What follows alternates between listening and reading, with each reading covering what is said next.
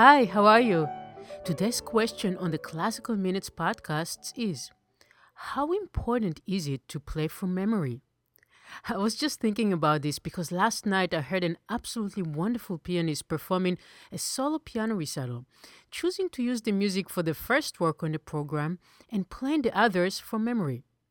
These days, convention has it that piano recitals are performed from memory, and chamber music performances, as well as new music performances, are generally played with the score in front of the performer. This is a convention that has developed over the past 150 years or so, but it has not always been the case. And conventions aside, I don't see a reason to make an actual rule about solo playing being without music. However, I have to say that at last night's concert, the works performed without a score were played with a great commitment, concentration, and expressiveness and attention to detail.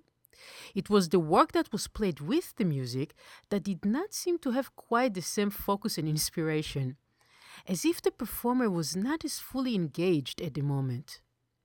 If you are trying to decide whether to perform a piece with the score or from memory, check to see if that decision makes any difference on the quality of your music making.